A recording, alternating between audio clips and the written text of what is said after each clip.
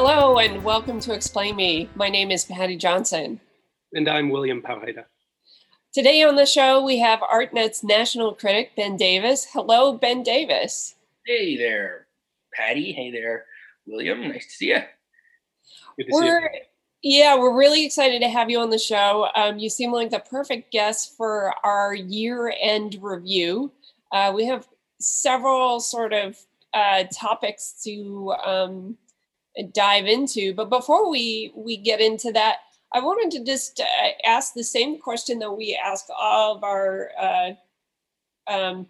guests on the show, which is just, it's especially since March, which is just, how are you doing? How are you weathering the pandemic? Are you still mentally stable? Are you okay? Are you okay? Yeah. I'm fine. I have been pretty much confined to the same 10-block radius for since March, except for a dentist appointment last week, which seemed absolutely thrilling, like a thrilling adventure into the unknown. And towards the beginning of the pandemic, I was writing and speculating about what it would mean for thinking about art and seeing art. And in the end, it's just there was a point. I guess there was a point in this period when there was an early quarantine feeling that this was a scary but also exciting time where you're kind of figuring out how your routines and figuring out how things worked, figuring out the world was changing, and that's over and has been over for quite some time. And now it's just a grind and sort of just feels like low-level depression all the time, where you kind of are circling the same room and with racing thoughts, and that's where I am basically at this end of the year, and keeping myself busy, but kind of really hoping for this all to be over someday. William, how are you doing? And also, sorry, Ben, that sucks. Well, I wasn't going to disagree. I mean, I think I'm probably describing a pretty ordinary experience, actually. Well, that's the thing, for sure. Yeah, I was just on a panel discussion for my show at the Aldrich with Representative Jim Hines, Connecticut congressman to the House of Representatives. And they were asking us how, the pandemics impacted our practice or our lives. And I agree with you, Ben. After that initial period of sort of great change, it has become incredibly boring, just this kind of sameness of the routine. But that's not all it is. It's also this like intense economic pressure, all these other pressures have kind of settled in that you have to deal with pretty much alone. It's like me and my partner, Kristen, and being alone all the time with those thoughts, it can be more than like low-level depression in some ways, and trying to figure out how to work through that and sort of stay productive has been really challenging. But God, it's such a weird combination of utter boredom and then intense pressure. So Bill, it wasn't like for you at the beginning of it, there were like the artists are the people who are going to get through this the best because they're used to being alone in their studio with their thoughts. That's not your experience. That there's a truth to that. Like it wasn't a huge change, at least in terms of cycling from the house to the basement and working, but then start removing all of the other things that can provide some level of pleasure from that boredom, right? No openings, running into people on the street to talk about what's happening in the studio, all of that just taken away and left with, here I am in the studio. I don't really know who my audience is anymore right now. I don't necessarily have anything on the horizon that I'm really working for, or if I am, is it going to be still within the kind of quarantine period and the pandemic period, or is it going to be after? So yeah, I mean, I certainly felt initially like, wow, this isn't a huge change, but slowly it's just become sort of worse and worse, you know? I don't love this studio. I wish I could get out of here for like a year after this, you know? What about you, Patty? Well, I'm not I'm not super depressed, which feels like some sort of feat. Partially, I think, my partner right now is very depressed, and that's he suffers from seasonal affective disorder. And this is the time when that tends to really set in. For me, there is some, I think it's the time of year that there's something about this time that when it gets dark outside, like so early, there's a kind of warmth to that I actually really enjoy.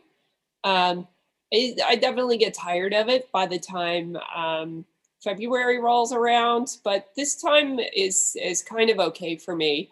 And I am definitely past the stage that I am crying every day because I'm so worried about what will happen with the election. I've definitely put that off.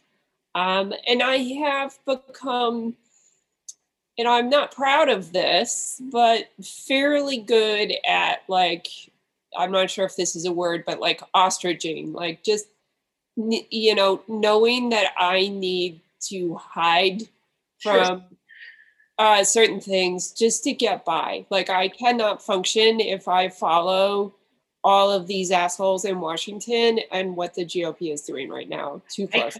And I feel like when we look back on this period in culture, this maybe gets from ourselves to a little broader conversation. When we look back on this period of culture, I think it'll be clear in maybe a way that's not clear to us because we're in it. That ostriching is really like defining the culture at this moment, right? I mean, in ways that I mean, and not just like the people, including myself. You kind of oscillate between trying to be engaged and taking part in whatever kind of outward focused activist or artistic conversations there are, and then wanting to forget about it all and vanish into a video game or into streaming services. And like, I guess I was thinking about this with this ridiculous story about the monolith they found in the desert in Utah, where, I mean, I wrote about it and, had a couple things to say about it that I thought, made sense from an artistic perspective. But then thinking about it more, I was like, no, what this story is at its heart is like the difference between how stupid the story is and then just like how little there is there, because it's just a piece of junk that people found in the desert, and then how big the reaction to it. That's the key feature. The difference between those things. It's just like people desperate for something to distract them. I mean, and it's really like, and it's so desperate. It's like the littlest thing. If you can get a conversation going about it, I mean, people are just ready to build an entire universe in their heads around it and vanish into it. And if you look at the comments on the videos about it, it's like the group of folks removed it from the Utah desert. And I was looking through the comments on the little video they posted about removing it, and it's just people like so passionately attached to the fantasy they have built about this model, and not even like I think with a kind of a knowledge that it is stupid and silly, but it's like it's all they've got right now, and literally is saying it just like you're taking away the one thing that's keeping me, amused right now. I think this is like the perfect starting point and end point of, the theme for today's show, which is sort of the review of 2020, which in some ways, Yes. sort of working title for this one is The Year That Wasn't. But if the monolith is the end, and it is something so dumb, And, I've been looking at it through the lens of the art world where it's like, is it a John McCracken or not? And it's like, when you see the plywood interior of that thing, you're like, no. Or somebody was like, no, it's got the edges are curled. That's a piece of shit. This thing's garbage. But the outsized reaction to it was ridiculous and perfectly in line with meme culture. I was like, oh, it's planking, but it's vertical and it's an art object. Yeah. But it reminded me of the beginning of the pandemic when everyone was watching Tiger King. Yeah. And yes. Like just the kind of complete outsized reaction to something that probably would have, lasted on the top 10 of Netflix for a couple of weeks or something. But it seemed to kind of capture the fact that everyone was sort of trapped in here was this thing that everyone could kind of look at and talk about, and maybe a richer narrative than the monolith. But I don't know, maybe that's just a invitation to think about where we began. No, I think that there's, like, I was looking at Google's, year in search list yesterday, and Tiger King was the most searched TV show of the year. And I mean, that's not because it's a memorable show in its way, but obviously it's positional, or it's like it dropped at the right moment, and the moment when people were negotiating a new reality. And an interesting thing about the culture at large is that there's so much culture. There's so much images available to you in your home that and the means of distraction are so sophisticated and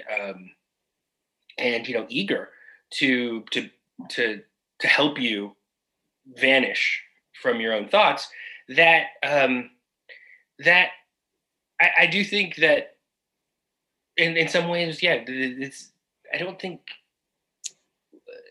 people in general have really reckoned with everything. The conversation is like, I mean, yeah, we'll look back and we'll see things much more clearly from what's happening now in the future, just because we've spent a lot of the present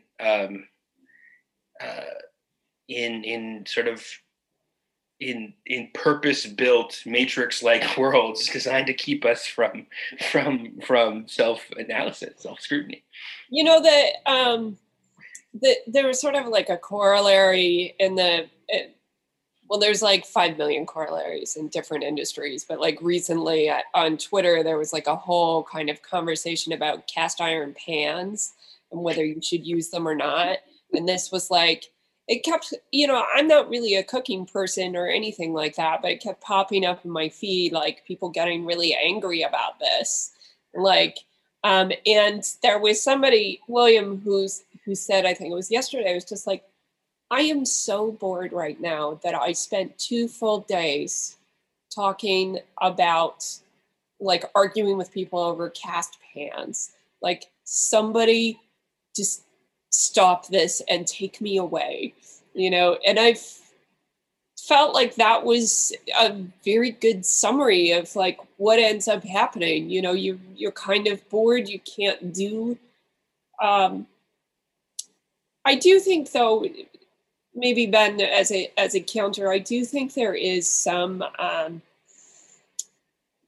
don't know if it's self-analysis, but self-care going on. And those two things, I do think, tend to happen together. And I think that is showing up a little bit culturally. I think the two main polls that we're probably going to try to talk about today, one is art, and that's going to be a little bit more difficult because I got out like 3 times to see art in real life this year. So there's not a whole lot there, even though I think a lot happened in the art world. And then the other poll is entertainment and culture and things that we were watching and streaming, and whether it was for escape or just to deal with the isolation. These are the sort of 2 poles that I think we're going to have to try to contend with, and we'll probably lean a little bit more towards culture at this point. But I guess my middle position between those 2 things is that while there has been this desire to escape and to just kind of turn off thinking about things because so much has been sort of taken away, is I've also, and Patty, I've talked about this a lot, on the podcast since March, but have been engaged in sort of long-term, organizing around the issues that have sort of come up this year that the pandemic really highlighted, and then the Black Lives Matter protests around George Floyd's murder really highlighted in museums. And I just quickly want to read like the first few things on Holland Cotter's best of list this year that sort of mattered in the art world were monuments, museums, organizing, restitution, and like indigenous presence. And there's more on that list, but these were the first things that kind of popped out. So on one hand, I totally understand at a personal level, spending an enormous amount of time just kind of watching TV shows, or I think I spent a month playing a video game at one point, just, if I wasn't doing any work. On the other hand, there's been a lot of intense analysis of like what's been happening in the art world, particularly within museums and galleries, that I think we'll probably get to at some point in today's discussion. No, you get to it now. The subject has been broached. Yeah, I mean, absolutely. I think. I mean, it's interesting to me. There's a distinction between art's conception of the conversation going on, and then the public looking in at art and what they like. I think that people in the arts have an idea of themselves that what they're offering is kind of like moral and intellectual leadership of people. And if they don't think that art offers that, they think it should. And a lot of the conversation rotates around that. And then these studies that people do of like, what do the audience want from art right now? And the answer is entertainment and distraction. I mean, it's not ambiguous. Like the main thing people are hoping for when museums reopen is distraction, things to do with their kids, beauty, all the things that are kind of like not that interesting to the professional art public, which is very right now, and as it should be, important, very important conversation that's unfolding is about the whiteness of the art world, trying to redress the various forms of structural inequity and power that are going on. It's interesting that all that's happening, when it's all closed. And I think that's like to a certain extent, you're able to have like clearer conversations about this stuff because the normal machinery is stalled. And I mean, I would broadly agree with all of Colin Cotter's points there. Those are the things that mattered, like with a capital M in art. I do have some questions about like how that conversation plays out, because even though these are extremely important, like the question of monuments, for instance, is a really big central one in the art world. But I just want to be really careful how I say this, but there are ways in which I think it's a deflection in like that. I think that there's this underlying issue of like how fucked up and unequal things are, and these like imbalances of power that replicate themselves generation after generation are based on deep-seated things and political structures that are inaccessible and racist institutions like policing and housing that are intractable and based on giant policy questions, and you need to marshal these huge coalitions in order to change them. And then these movements appear that are like throwing that into relief and challenging them, and they hit at a certain point very quickly, hit up against the wall of the intransigence of those deeper things. Like these are going to be really long-term, hard things.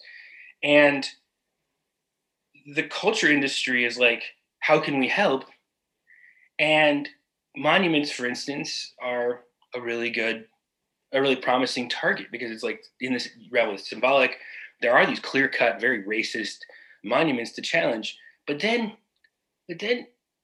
in not very long time, the kind of cultural industries kind of transform these bigger conversations about like deep-seated social structures into these conversations that are very more and more narrowly focused on symbolism, So there is a way that it sort of does, so you end up with having had these giant movements to transform society, and you look at what came out of it, and a lot of it is we took down monuments, we changed the name on the street and stuff, which, I think everybody would agree doesn't get to the root of the problems you started out going after.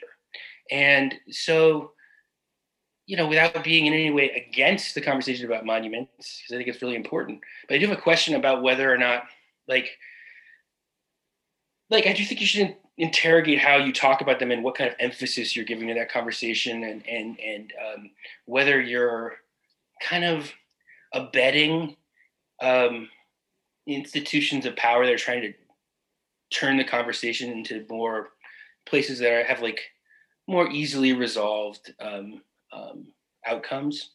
Does that make any sense?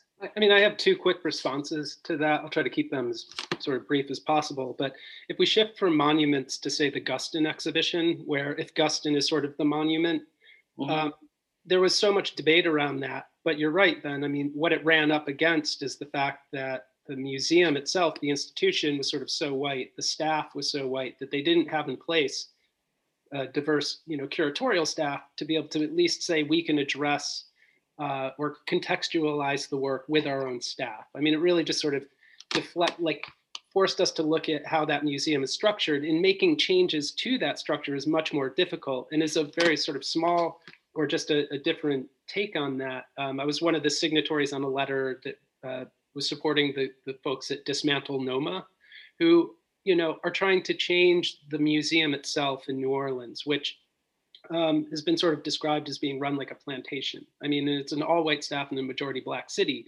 And you're absolutely right. Even just to change that cultural institution, right, which is just a kind of reflection or comes out of the society that produced it, is going to be slow, painful, hard work. And that's, just a cultural institution. That's not law or policy or the kind of things we're, probably really agitating and need. But, I think it's hard for me, at least, to separate the conversations around the monuments, the desire to kind of remove and change those, from the cultural institutions and the kind of structures that sort of produce culture.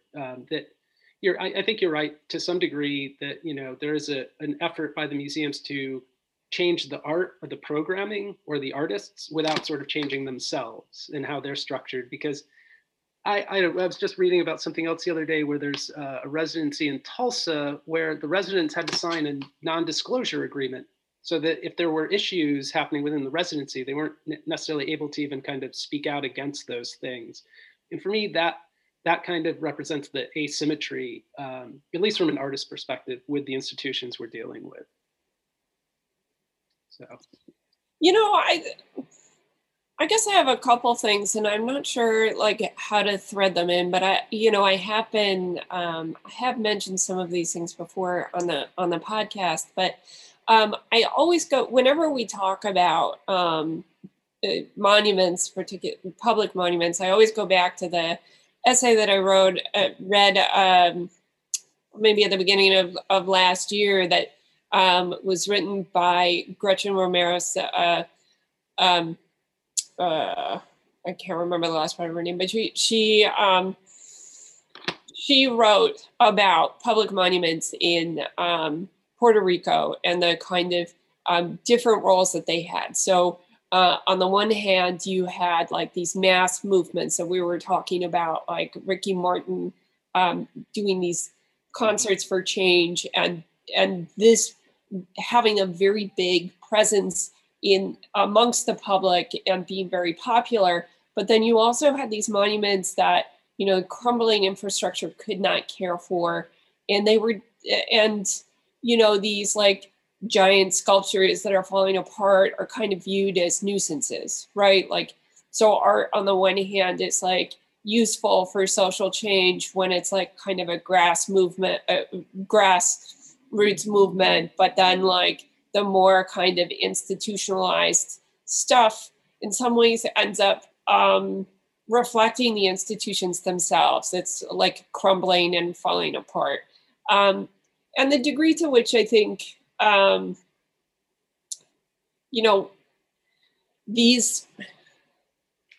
the degree to which we can separate like social movements or like different types of social change and the institutions sometimes to me feels like they can be very siloed movements. So for example, I was talking to someone yesterday about how they had instituted stacked moderation in their Zooms, and that had been had a huge impact. And so for those who have not heard about this, basically what that means is if there's a Q&A section in a Zoom session,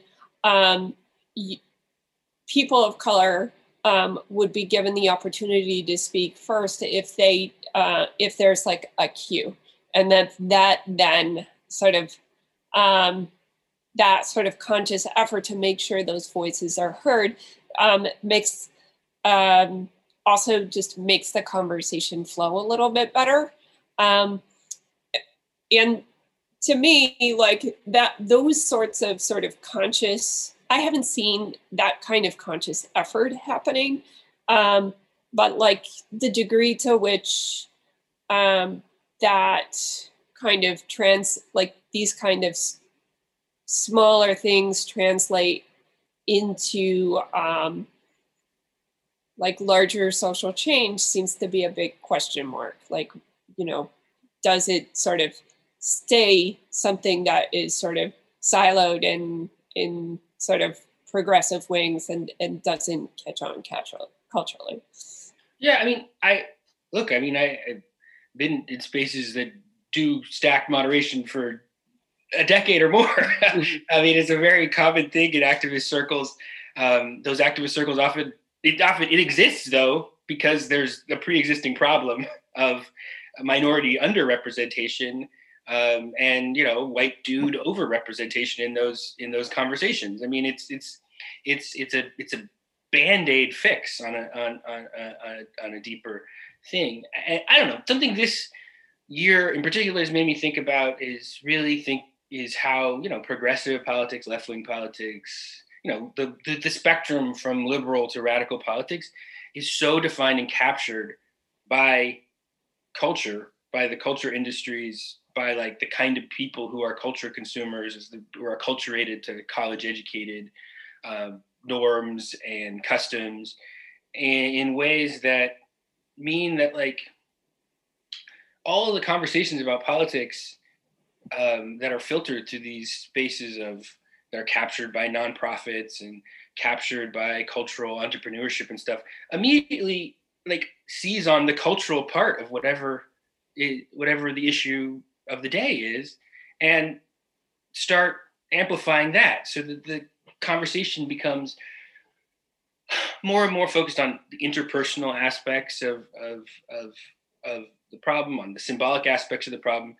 And when some of this stuff, like just to come back to something you were saying earlier, William Bahida, it's not just, I'm not saying it's not just that museums are like, oh, we're going to focus on the programming, but what we really need to deal with is like staff composition. It's like if you break down, I mean, I guess this has been going back to my book, and the art world goes through waves of these conversations of self-scrutiny. We're in a particularly intense one right now, and a particularly thoroughgoing one, and one that's gotten some results. But it's not a new thing. I mean, there's like these cycles, and they tend to be like periods of extremely heightened awareness, and then kind of the wave recedes, and there's a return to pattern.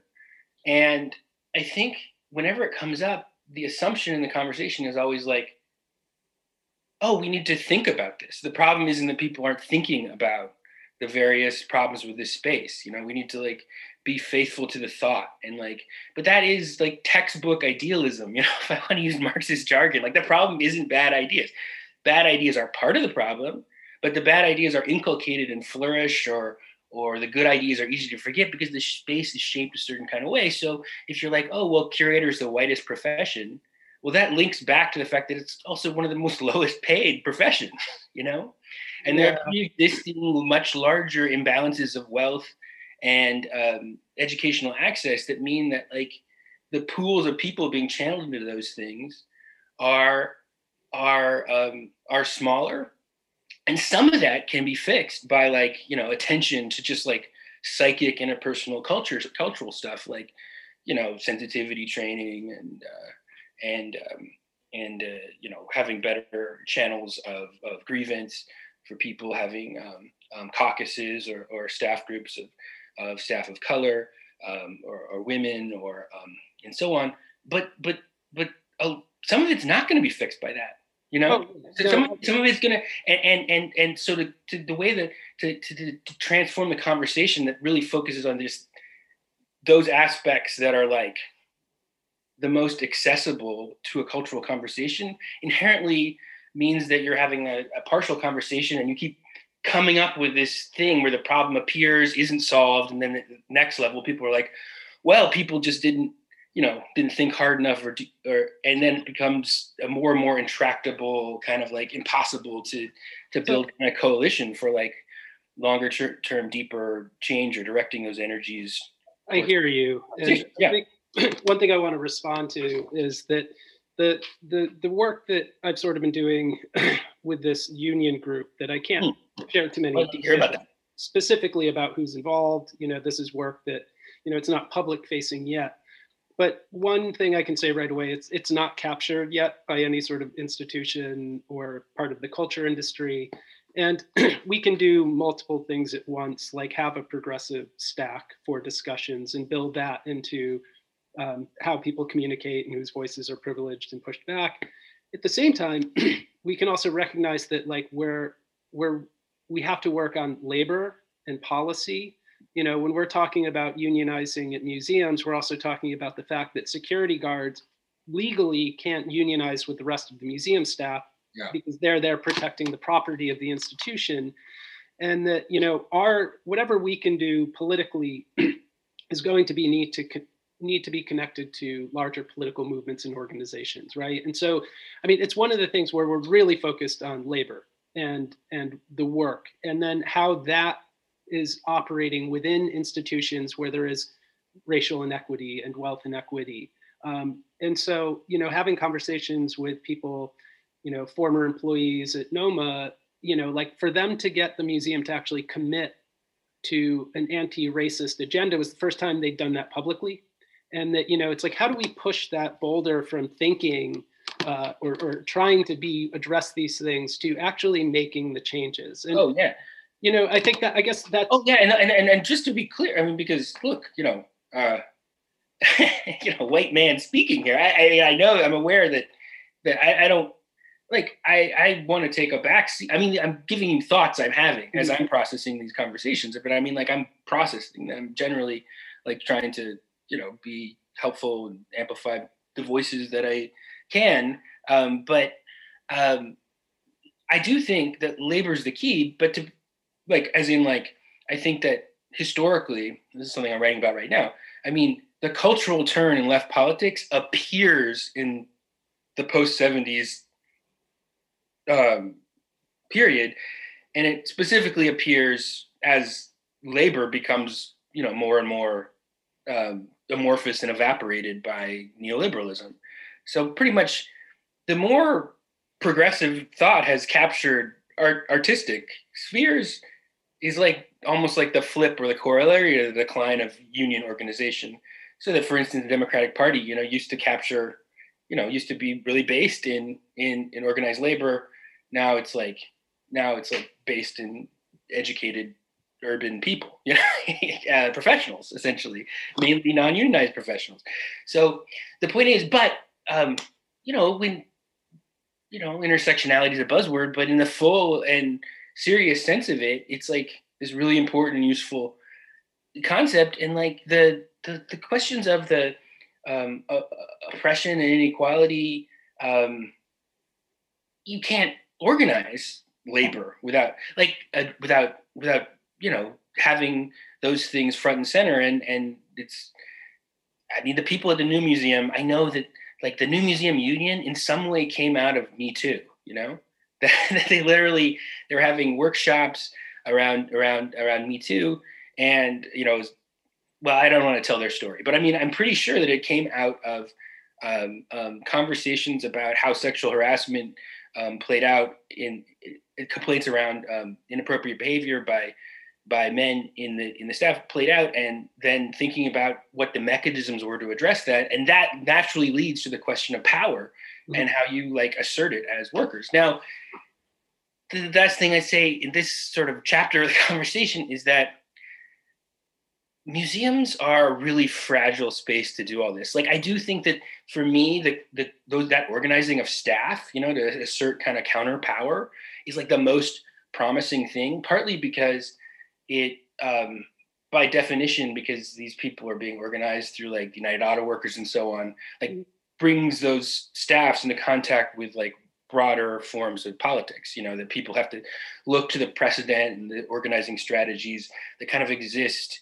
within, but also outside the art world. So you get like a much broader conversation. You have actual like means of asserting forms of collective power and solidarity, and addressing grievance that's not just based around the interpersonal, but based around having actual like structural power and checks on problems. So that's like, to me, the very most promising thing is these like things going on in museums or within academia for that matter, where people can organize and become an example, where it's like we have this tiny little quirky, silly sphere of museums and culture, but we're using our quirks to set an example that like could help other people who aspire to do the same. But I would just say that it's a very fragile and contradictory terrain to organize on, because I think in the art world people are like, oh, museums are the big bad.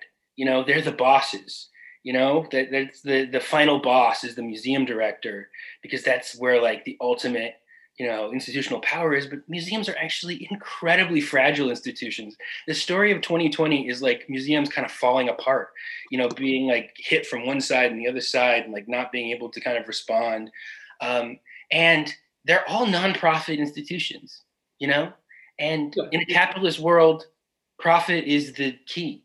And so all of these institutions are parasitical on, exploitation that happens elsewhere, and the masses of wealth that are moved around. So like there's an ultimate kind of structural check on like how much you can do within these organizations. I mean, you shouldn't try, but there's always the Marciano Foundation looming over you, the institution in Los Angeles where people tried to unionize, and the people who owned it, the Guess Jeans founders, are just like, you know what, we don't really like unions.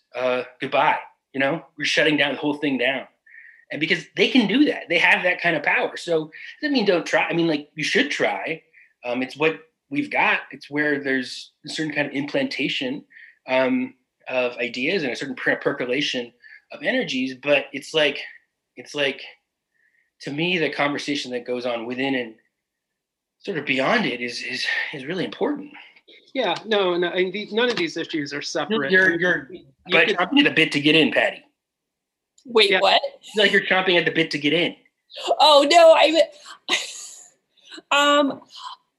was just going to mention that in response to the idea that there was about directors sort of being the figureheads for this. I think one thing that is sort of revealing actually is that like the real kind of like moral center of a museum is always the registrar's office. Those are the people that like do the unsexy stuff. They deal with the like laws and litigious stuff. And it's like an unsexy job. So nobody ever know what a registrar does. Yeah, well, I mean, people don't really know what they do. Work comes in, work comes out. They're filling out loan agreements. They're making sure, But it is larger than that, though, because they are the ones that will tell a director, like, no, you can't spend your money that way. you know? So like, but they are, I think they sort of fall into a sort of gray area that feels like sort of work, like a mix of like working class and like sort of white collar work that means that they are kind of traditionally like their role is just not really acknowledged for the significance that it has. Now, what that has to do, that directly to my mind has to do with labor. What it has to do with labor organizing is like perhaps. Yeah, I mean, that's connected too. I mean, I think that goes to a question of authority, and Ben's written about this and talked about Yes. this. That part of, a class analysis is the authority people have, and registrars have a lot of authority within museums, even if it's not at the level of the director with the commensurate, six-figure salary. But I think the one thing I want to respond to Ben is that the museum industry and the culture industry might be relatively small compared to like Disney and the kind of mass culture entertainment spectacles, but it does have that kind of symbolic authority. And if museums and workers can unionize in ways that improve upon previous unionization efforts that are inclusive and that like do reach out and try to take care of the security guards who tend to be the people of color in the museum staffs, and not just leave them out in the cold and say fend for yourselves.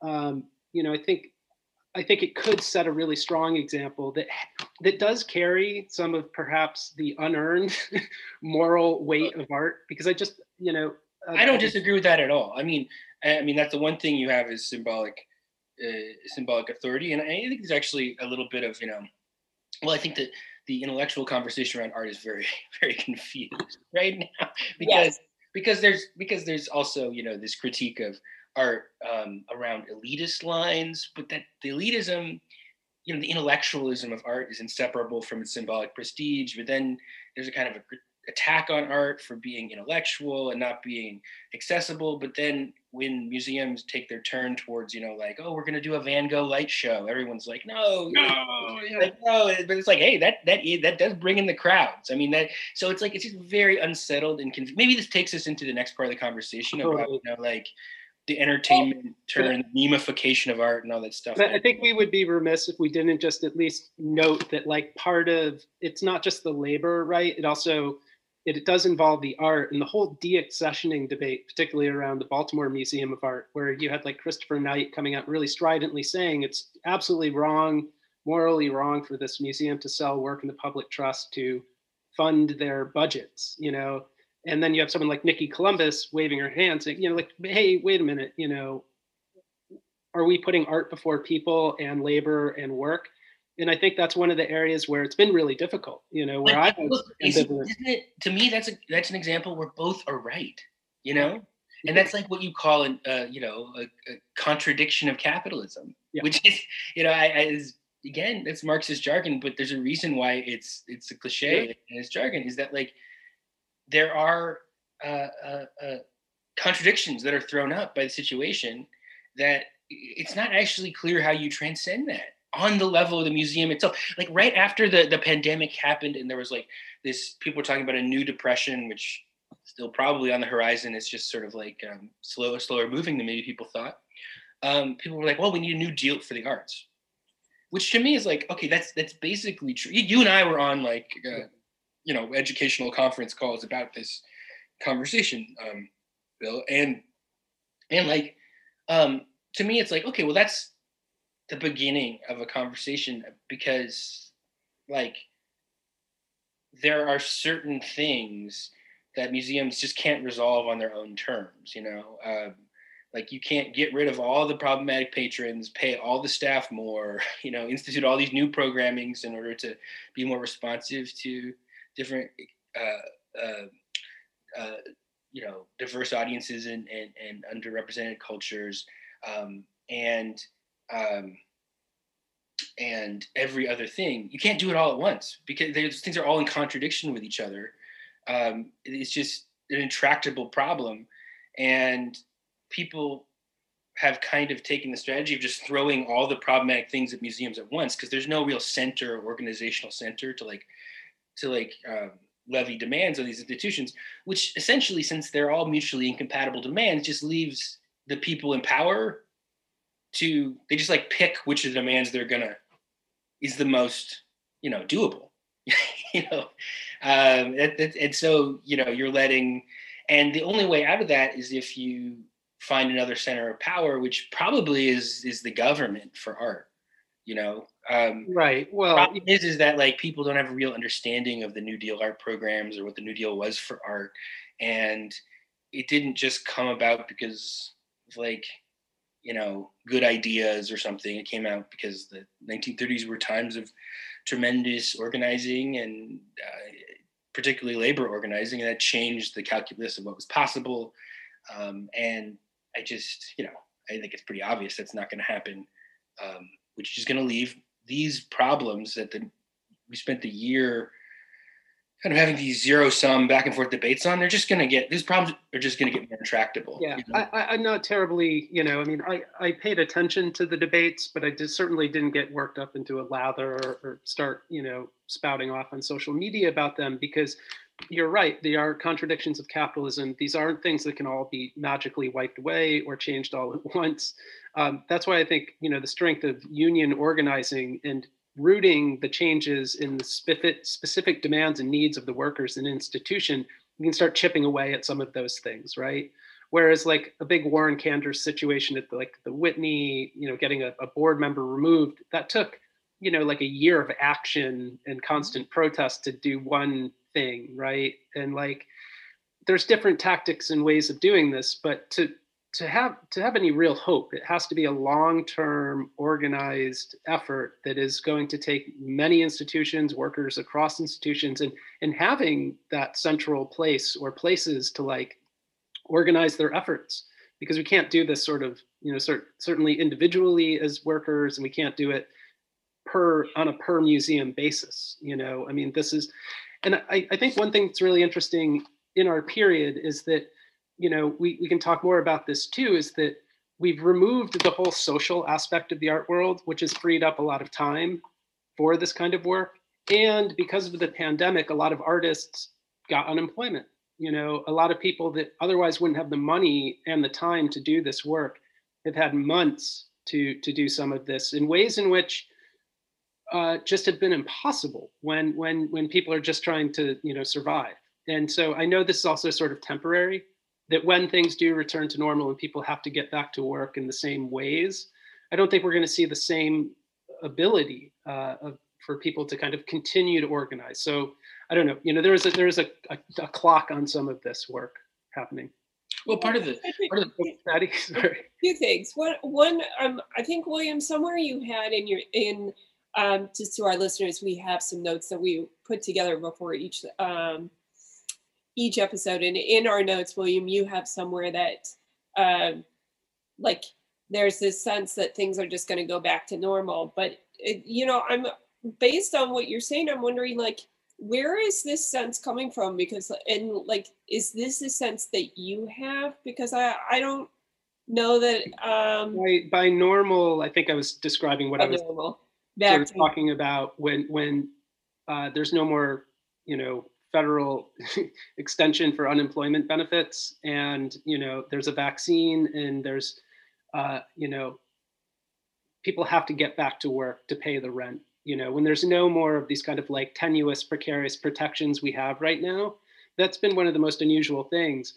And I think the amount of people that we saw in the streets for the George Floyd protests, or on the flip side, the crazy Trumpers taking their guns to the Michigan courthouse, is in part subsidized by the kind of pandemic relief and the sort of the amount of time that people had to sort of participate politically in ways that we might find radical or totally disagree with, seems unusual, right? And when I say normal, I mean like, post-vaccination, back to pay your own way 100%.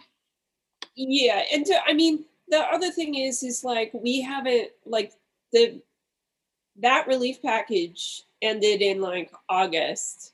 I don't know to what degree you're like, people who are really suffering now because they don't have those benefits anymore. There are definitely a few people who are on that list. But then, I'm starting to see galleries really complain on Twitter about this too, which I guess is obviously my main social media. And I'm just wondering, like, as a question to both of you, like, how bad is it for galleries and artists out there right now? People who don't have those loans who need them. Like, are we going to start seeing a second wave of closings? Was there a first wave? I mean, I don't think there was. There haven't been a ton of closings yet, and I think I feel like nonprofits, couple. Yeah, there were a couple. Art in general, was one, but they seem to be. They were in trouble before the tenant museum. I feel like but that's the thing, is that I don't know, Patty. The art world's kind of veil of secrecy works against it here in terms of how much you sympathize with it. So much of it is a bluffing game.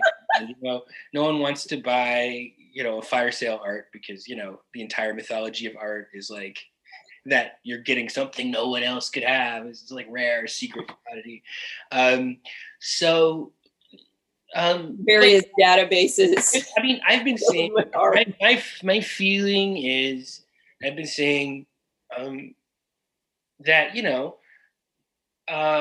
there's this moment of panic in March and April when the bottom's dropping out, it's like a new depression and all this stuff, and then there actually was government relief, but it's not enough, and it's like in this weird way, and our government's in total breakdown, and our social institutions are thin, and we're just in late imperial decline. That's just and my feeling is that the car has crashed into the water, but the water hasn't entered the car yet. That there was a moratorium on evictions, and everybody's holding on in various kinds of ways, and we'll just see. I think that in some ways, one of the effects of the current situation, it will be what the effects of crisis always are, is that it exaggerates whatever the contradictions are that are already there. So we know that before the crisis that the middle was really hurting, and not just in art, but in every cultural industry. There's like a article about the catastrophe in the fashion industry that the Times put together. It was pretty deeply reported, and it was kind of eerie to me how much it echoed art, that there was this unsustainable cycle of global production and lots of production of stuff nobody wanted, and there are the big Goliaths who are doing well, and there's the middle layer who's kind of thinks they're doing well or thinks the next thing is going to put them ahead, and then the crisis comes and it kind of you all those contradictions come to the surface. And I guess that would be what happens, that the big get bigger, and we enter, even the mega galleries consolidate even further and become these new kinds of entities. And there's, without some way to change this, the underlying dynamic, I think it's going to be really hard. On the other hand, and then the last thing, not the last thing, but a thing to say is the other big effect is a lot of the galleries that have opened up outposts in Palm Beach or the Hamptons, just directly implanting themselves at the place where all the rich people fled, which to me is okay, so that's if that happens, if that's the trend coming out of this, that's really one of the last things. It's taking away one of the last kind of ways you could think about the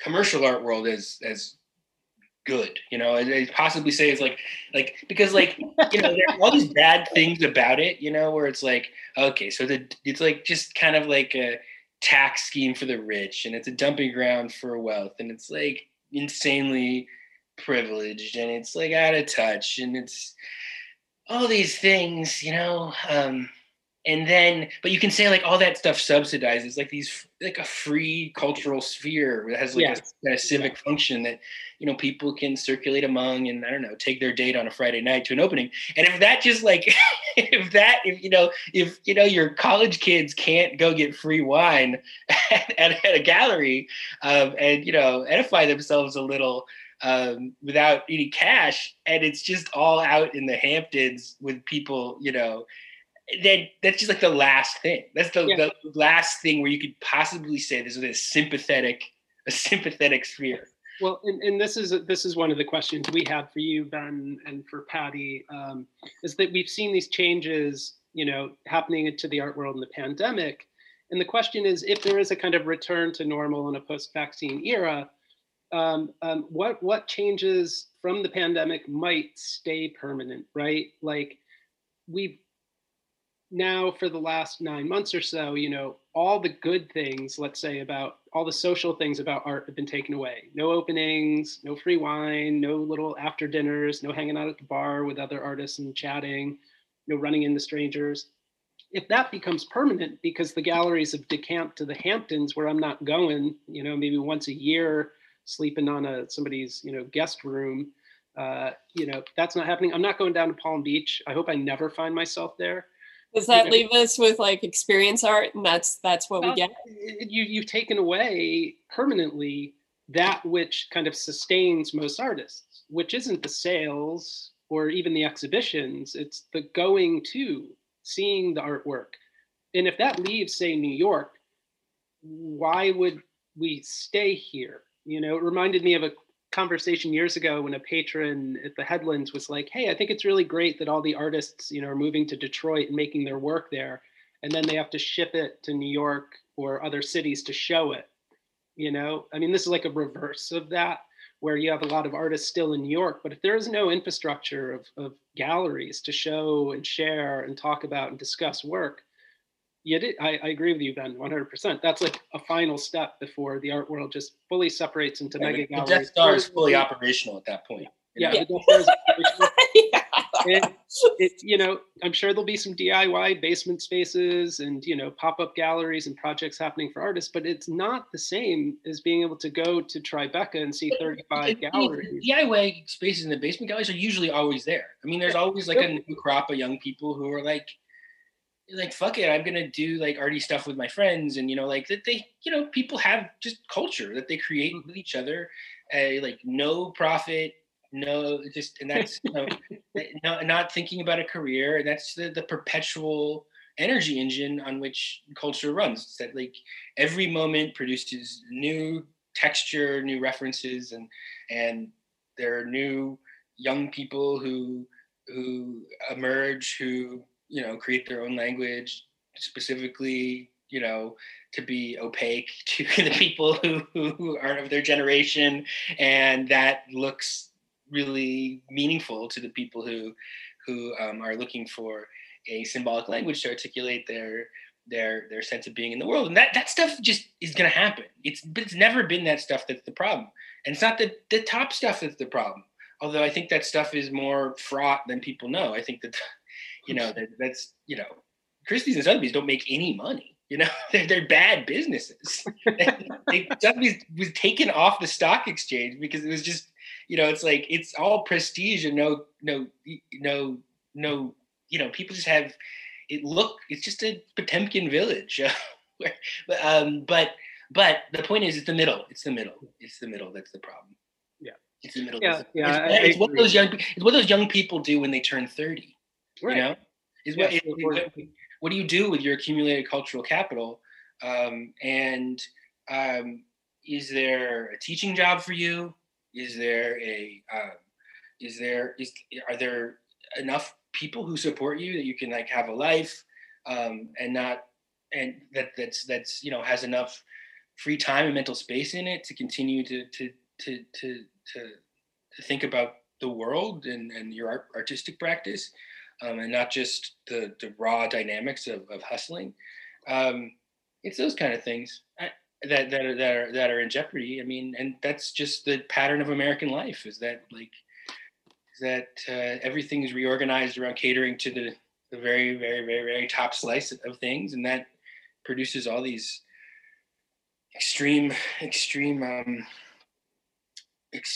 difficulties that are kind of without some kind of like swerve or turn in the fundamental kind of trajectory of society. Like those just accumulate. I don't know. I mean, what do you think in terms of what's going to stick around, what's going to stay from this time? I mean, I think that people are honestly, I think mainly it shows you what a poor substitute digital stuff is for or the social stuff, and you may end up with an increased focus on actual like local institutions where people can actually meet up when you finally can meet up. I hope that's the case. So that would be like an effect, but not a continuation of this time period. Hopefully a lot of the conversations about equity and you know, doing things differently will go on. You know, it's, you know, it's ambiguous to me whether they will, but hopefully that's here to stay. Yeah, I am too, Ben. I mean, we've been doing some work behind the scenes that's, again, not public for close to 10 months. And we're on the verge of having some bylaws that would concretize. The artist union. Yeah, an arts union that hopefully will outlast the pandemic and will outlast the kind of cycle to do advocacy, provide resources, and be that thing for artists, because, you know, we'll never be a traditional union. We don't have an employee relationship in most cases as visual artists, but we can do a lot of things for other employee-based unions and kind of fill in some gaps where the visual artists traditionally just don't have any recourse. So, you know, I do hope, I share that hope with you that like there'll be some way to sustain that work, because there's a long history of. That's very optimistic to me. I mean, like, is the institution building component of it, because I actually have an article I wrote about the destructive effect of social media on organized politics that is coming out in Salvage magazine soon. That I do think that, again, this is the deflection towards communication, that when everything is organized around, you know, like everybody's default political position is as an artist / symbolic operator / you know, communications entrepreneur / pundit. And like that is, you know, what is role modeled constantly as like the model of politics. Well, that's just a very atomized thing of politics, and it's just a million voices arguing with each other. And it's the institutions that, it's like, as in organizations, that'll make these things last. And otherwise you just get like kind of these like, you know, trend of the moment things that explode and then like collapse. And they, to a certain extent, have a character of placeholders for placeholder conversations, and or kind of like, yeah, I mean, it just, that energy, you know, people without the institutional memory of some kind of organization or some kind of group of like-minded people, like kind of trying to stick it out, train leaders and cadres of people to kind of like take these conversations forward. It's like, you know, even me, you know, everybody has difficulty remembering what you were angry about 3 weeks ago. Yeah. We have to make a list, surfacing of new things, and I'm part of it because I'm part of the media. You know, like, this is the media's business model. You know, it's like amplifying whatever the next thing is. And right. So, is it possible that we are reaching a point of social media fatigue? Like, Instagram has basically been turned into like a real shopping bag. You know, Facebook, nobody uses anymore for groups, and even that I think is kind of useless.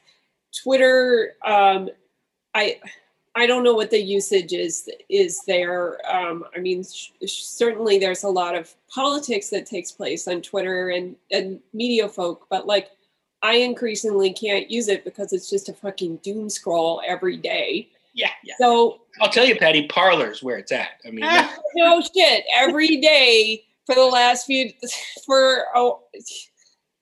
yeah. For those who don't know what Parler is, it's basically an offshoot of Twitter for like the extreme right brain. Your alternative universe. So. Yeah. So now my Twitter feed is filled with Parler screenshots. So, I feel like there maybe increasingly are people choosing to opt out of this. Is this like just wishful thinking on the part? I mean, like, I think it's exhausting. Yeah, I mean, I think, and that's, I mean, just to bring it back to the art conversation, I mean, that's a very, relevant conversation.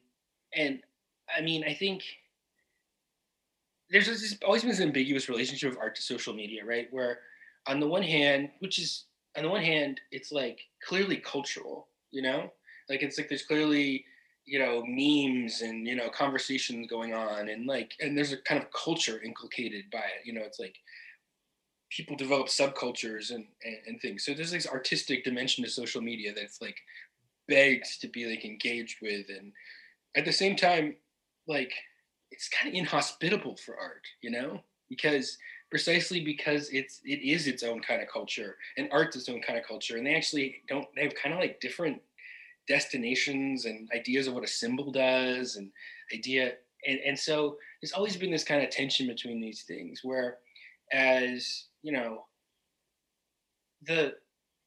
one of the lessons of the social media kind of age in the last 10 years for me has been to throw into relief this social dimension of art as a distinctive thing, like on one hand, there's an interpenetration. I mean, you guys are both social media pioneers in a way, you've been generating conversations around art for a really long time. But at the same time, I do think that, and particularly now that all you have is a social media conversation, you do really realize, like we were talking about before this call started, like there are these social dimensions to what art is as a community that aren't replicated at all by these things. The kind of just, physical, material, institutional reality and of being around other people, and kind of like everything that's on social media is public/private. So there's a certain kind of sense that everything is a performance. No one really, there's this combination of total intimacy and no intimacy on it. And it's really changed the way things go. So I definitely think that there's social media fatigue. And I've always sort of thought that the most promising, art is probably most promising channel for art to go around to is to more self-consciously develop itself as an alternative social network, as like a physical community. And to a certain extent, even before the pandemic, there was, what was the hot thing in art before the pandemic? Witchcraft. I mean, it's the occult, it's magic. And it's all these things that are like opting out of the technological rationalist conversation about presence and being present, and like things that are like both in dialogue with it, because there's like a really Instagram friendly occult and Instagram friendly James Turrell installations that are about perception, but then also kind of about the embodied experience of being alternative to it. And that's like, I think, a pretty consistent pattern in art history, where it's like every time you have these moments of like upheaval where the news is really thick and things become more technological, all of a sudden, like in the 60s, you get conceptual art on the one hand, on the other hand, you get like new age spirituality. But this is where I think like the elements of self-care that were there before that I was talking about, that I do feel like they're showing up in culture. And like one of the, I mean, this feels a little crazy. It's a little off from art, but like one of the more important essays that I felt like I've read in the last month was the BTS profile in Esquire. So BTS is the K-pop band that is basically the most popular music band in the world. And they're like trying to get a music award, basically, an American Music Award. And the profile goes through and talks about how they had historically always created albums around specific social issues. And this time they felt like they wanted to do something different. And they really focused on mental health issues and self-care. And to me, that felt like, and they were like, we feel like the cultural, people right now need some care. Like it's too much to kind of needle people with, they didn't say this, but like this was sort of the gist of it, to needle people with like sort of specific actions, things like that, what they felt they could do was offer this kind of self-care. And I think that's like, I feel like that is something that is, really kind of needed right now. And I guess partially that's my own response to this moment, where I feel like I need more self-care than the average person, or not the average person, but the myself in the past versus myself now needs more kind of care. And I feel like that's, and I feel like it may also be part of, what I'm doing with workshop.org, like that deals with professional training, but also deals with, just kind of figuring out how you take care of yourself in this particular set of circumstances. So I think it is, I think it has been in the culture. I think you see that though where do you see emerging, and I hope that it's something that stays. But I also hope it's not something that we need permanently. Well, just really quickly, that idea, Ben, that question of like social media usage and how it's changing. I mean, the way I've been thinking about it, it's a form of self-care to kind of step away from the toxicity of it to some degree, but it also is deeper than that. It's not just about like self-care. It's recognizing the fact that punditry or being a sort of disembodied talking head and making points or arguing online is very different from the work of like organizing, where you don't need to do that in public or maintain a brand, or you can do this other kind of work offline or through Zoom. And it doesn't require that kind of social media presence in the same way. And I think what's different about that too is that, hopefully it's work that will produce care for more people. It doesn't feel like self-care work. It feels like kind of work that community has to do for each other. I think they're connected because, I like there's the Loretta Todd article from New York Times, the calling in versus calling out, that I was made a pretty good distinction, that like the idea of, the idea that if you disagree with something, what you want to do is have a disagreement with them in public, and that is honestly like, I'm an art critic, so that's what you do. It's like, you kind of assume that like you see something and it's there for you to disagree with or agree with, and kind of like give your informed, such as it is, informed opinion. But now, but yeah, that's again, the last 10 years have turned everybody into not everybody, but everybody who's on social media, has social media brain, into an information entrepreneur. And so everybody is now, and that has a certain utility, and it can change the world in certain kind of ways that we've seen for the better. On the other hand, there are limits to that kind of form. And it's a very simple point, but Loretta Todd, she just was like, yeah, you can also call someone privately. You could also be like, hey, I hear your point, but I value our relationship, so I don't want to have this conversation in public, but I really disagree with you, and I think you should reconsider how you phrase yourself, or I think that you're being I think that you're coming off as racist, I think, whatever. And that is a form of self-care, as well as a form of political intervention, because your networks are important, like the kind of process of creating like we're social creatures. Like, one of my problems with self-care as a discourse is it's become really consumerist.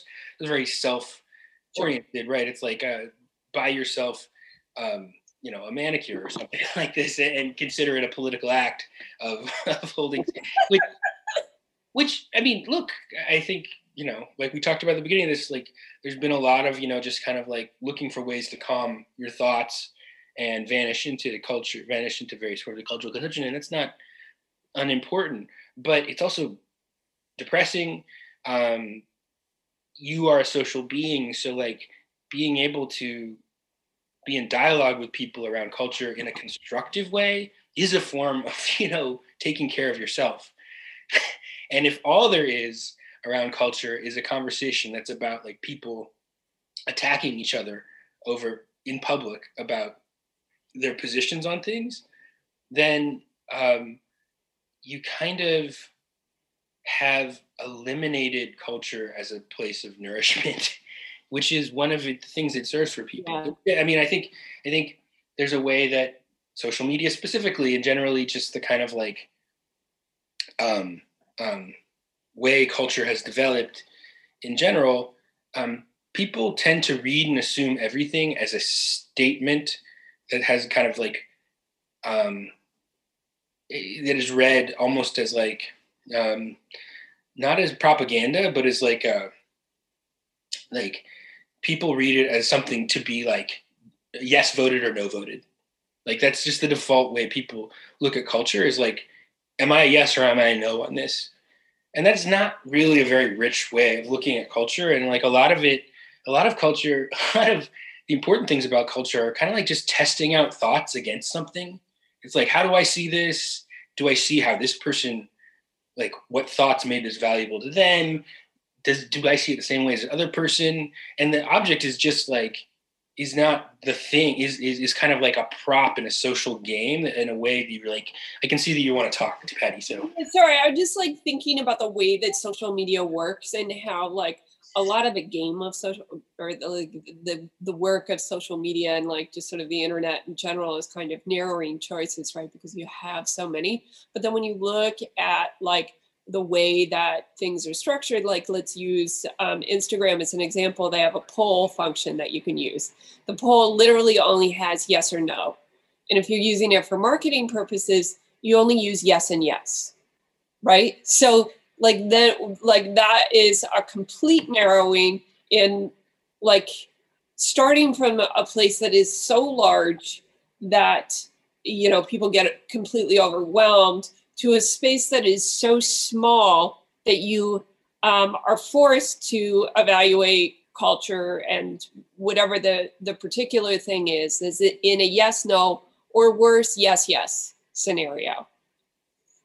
So it's I guess that, I think like my point is that the things that you're describing are like really structural and baked into all of the software that we use. Yeah, and I mean, I think that there's been, lots of reasons since 2016.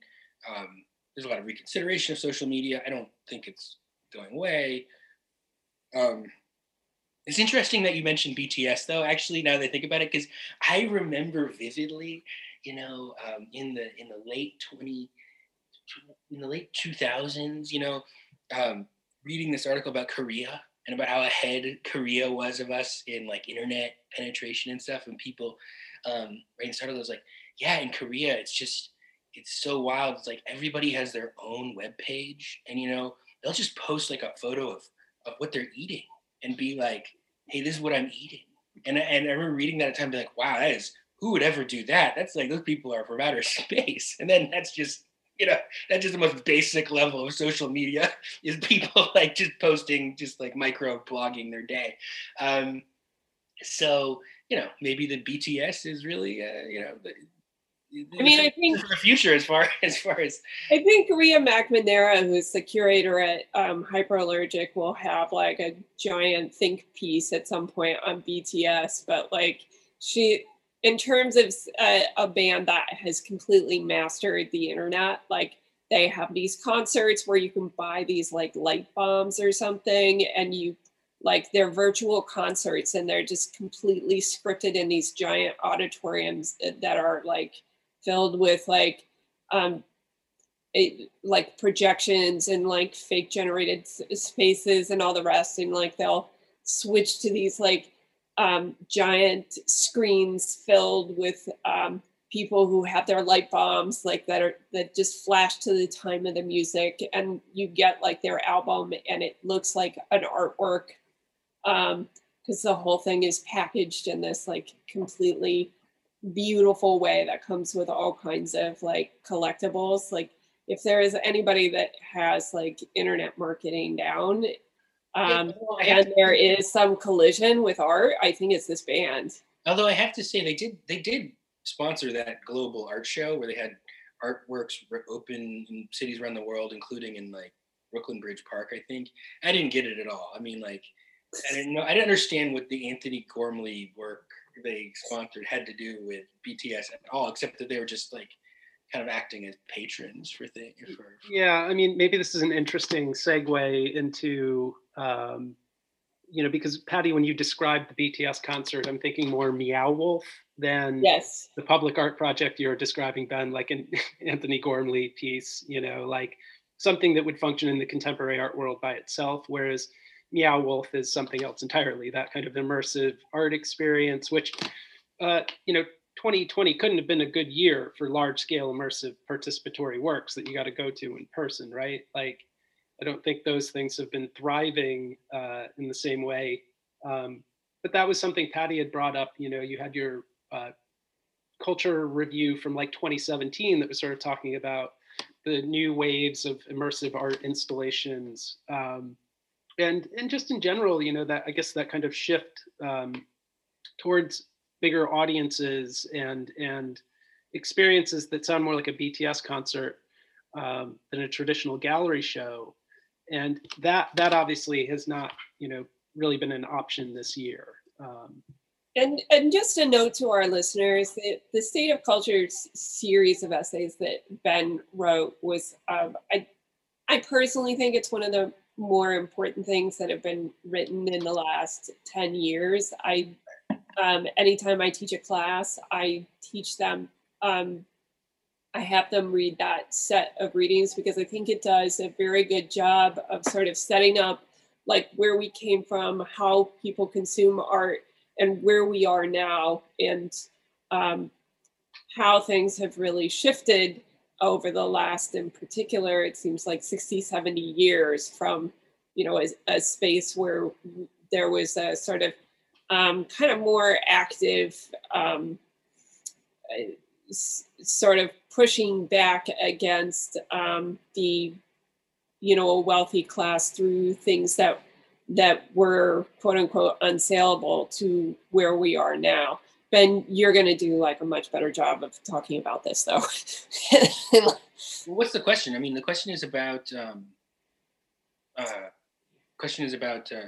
well, I think like kind of questions about the immersive art conversation. Pretty much, like, where are we? Like, this was not a good year for immersive art. Does that mean we're done with that, or does that mean what's going to be left over when yeah, all the galleries not at all. I mean, like, as far as I'm concerned, like, that was the biggest trend in art before this the pandemic age. I gave a lecture to J.D. Sampson's class at NYU just before that. I never got a chance to turn into an article, but was like looking like what were the 2010s, like what happened. And I would say that there are like, I was thinking there are like 4 big trends that you could think of. There's kind of like the social practice conversation, like that, like an art as activism. The post-internet conversation, kind of art as commentary on the internet. The new representational painting conversation, kind of the Kehinde Wiley, like figures of underrepresented groups presented through sort of the means or traditional painting.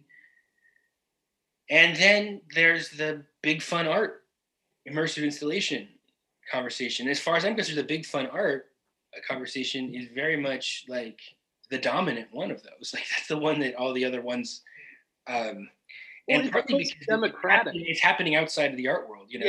Yes. Yeah, absolutely. It's the one that would potentially have the biggest audience. Potentially, I mean. Yeah, but I mean, like you have to explain to people close in a way, you know, and you know that's where a lot of, you know, there's been a general breakdown in cultural institutions because of a combination of technological change and inequality, where things are just more and more centralized, more and more dispersed and broken apart on one level, and then more and more centralized and concentrated on another level. And and into that void, you know, new kind of institutions in all the different kind of cultural sectors have popped up. And the kind of corporate art collective designed immersive installation thing just came from outside of the art world, places like Meow Wolf in Santa Fe or Team Lab in Japan, and just rapidly accumulated such audiences that they were like just serious cultural forces. I mean, with like hundreds of millions of dollars in venture capital invested in them, and opening up chains of art installation, art things. So I think even before the pandemic, all of those different trends had boiled over, you know, had like gone into become like a new kind of force. So like the post-internet art thing had kind of like dead-ended into its own, on its own, the teeth of its own contradictions. And then a lot of that energy just migrated into kind of like, just purely meme production, you know, oriented on the art world, but just pure meme production. The new representational painting kind of trend, you know, already there's just a big exhaustion amongst, I think, artists of color about the kind of demands to kind of represent your community. And so you saw this language, particularly in the last Whitney Biennial, of like turning to opacity, you know, just lots of painting that's kind of like withdrawing from the audience, Simone Leigh creating these figures of Black figures that have no eyes and are kind of like very specifically about, you know, like this is for like an audience of Black women. It's not for, that's who it's for. And they're specifically representing an interiority that's inaccessible to the viewer. And I think the social practice conversation became just anti-museum activism, you know, and various forms of protest mediated through social media. And to a certain extent, the big fun art conversation started out as art collectives, quickly became art corporations, and I think has already become, you know, just like a new form of entertainment. So my colleague, Brian Boucher, I think just did a story that's like, there are 3 different companies competing just to have Van Gogh light shows. You know? Oh my God. 3 different companies who all are promoting the same idea, which is an immersive environment of the where you just can walk into the paintings of Vincent van Gogh. And I think that whether or not, you know, it persists as the same kind of like mass thing, it's here to stay because people really like it. I mean, and the Newfields, the museum in Indianapolis, removed their floor of contemporary art in order to put in an immersive Van Gogh light show, or will do next year, announced that they're going to do it. Yeah. People really angry. And the director is like, well, I mean, like, this is what I got. I got to bring in the crowds. I'm in Indianapolis, you know, I can't afford to get actual Van Goghs, you know, this will do. And again, this is one of those places where I think that like museums, it's like a contradiction. Like museums both are tasked with being mass institutions and being preservers of the heritage or some sort of intellectual standard. And it's really hard to resolve that contradiction. And one of the ways it's going to get resolved is through the way station of art-themed immersive environments, which then I suspect will just become non-art themed immersive environments at the next level that are just essentially laser shows. Or I mean, the question, we talked about this before we started recording a little bit, that, and maybe it was earlier in the call, it's been so long, that, what the audience wants, what the public wants is entertainment, kind of vacuous, emptying out of content to some degree. I didn't say vacuous. Entertainment's not vacuous. Not vacuous, I guess, but, things that they escape into. And I think that idea of like the way Meow Wolf is sort of corporatized and become a very large corporation with a lot of investor money, so big that they've reproduced the problems of capitalism, where the workers have now to be unionized, form a union. Like one of the CFOs or one of the CEOs of the company said, I remember when I used to be an artist. He's become a sort of corporate executive. Not just that, William, I think I don't know, the CFO or one of them's on Biden's transition team. Oh my God. Okay. It's like they say, like Biden transition, their commerce transition officials are like represented from Lyft, Uber. Yeah. There's a couple of ways this collapses, though. We've been talking about this kind of consolidation at the top level of the art world, but we're also seeing it in broader culture. Like we were talking about Disney earlier, becoming all Star Wars, all Marvel shows, where there's not an emphasis on new production of content, but the retelling of sort of familiar intellectual property. I think that's a really important point because, like, we've been in retromania phase for quite a while. And people talk about this all the time in the world of movies, which is that, like, if you look at each year of the 2010s, if you look at the top 10 movies or whatever, each year, more and more of them are sequels or based on pre-existing intellectual property. Like the number of things that are original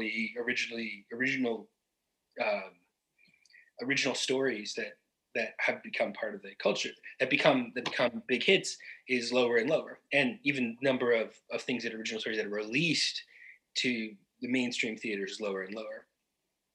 And to a certain extent, that's the flip side of the fact that social media is so democratized, image production, that there's like tons of original stuff is percolating up at the bottom. But in terms of the culture industry, the stuff that's monetizable, it's more and more centralized about stuff people know. And so I was kind of thinking to myself, like, because art is always in an ambiguous relationship to this. Is it the same in art? Is it different? Like, where do you find that in art?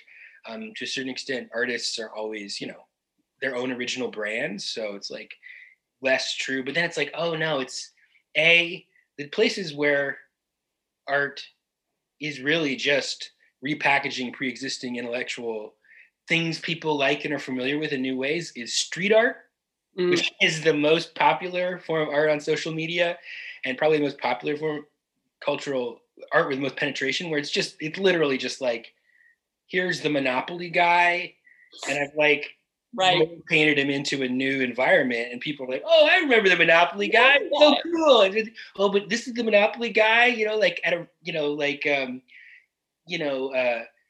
doing something vaguely weird, oh, cool. That's such a, that's on one hand where the retromania kind of like cultural exhaustion aspect of art is. And then the other is these big fun art things, which is like, like having a light show of Van Gogh is the equivalent of having for a museum of having, like 10 Star Wars series on Disney Plus. Here ends part 1 of our episode of Explain Me, the Year That Wasn't. Join us for part 2, where Ben Davis joins us again, where we discuss Disney, the role of entertainment, and Art Club 2000.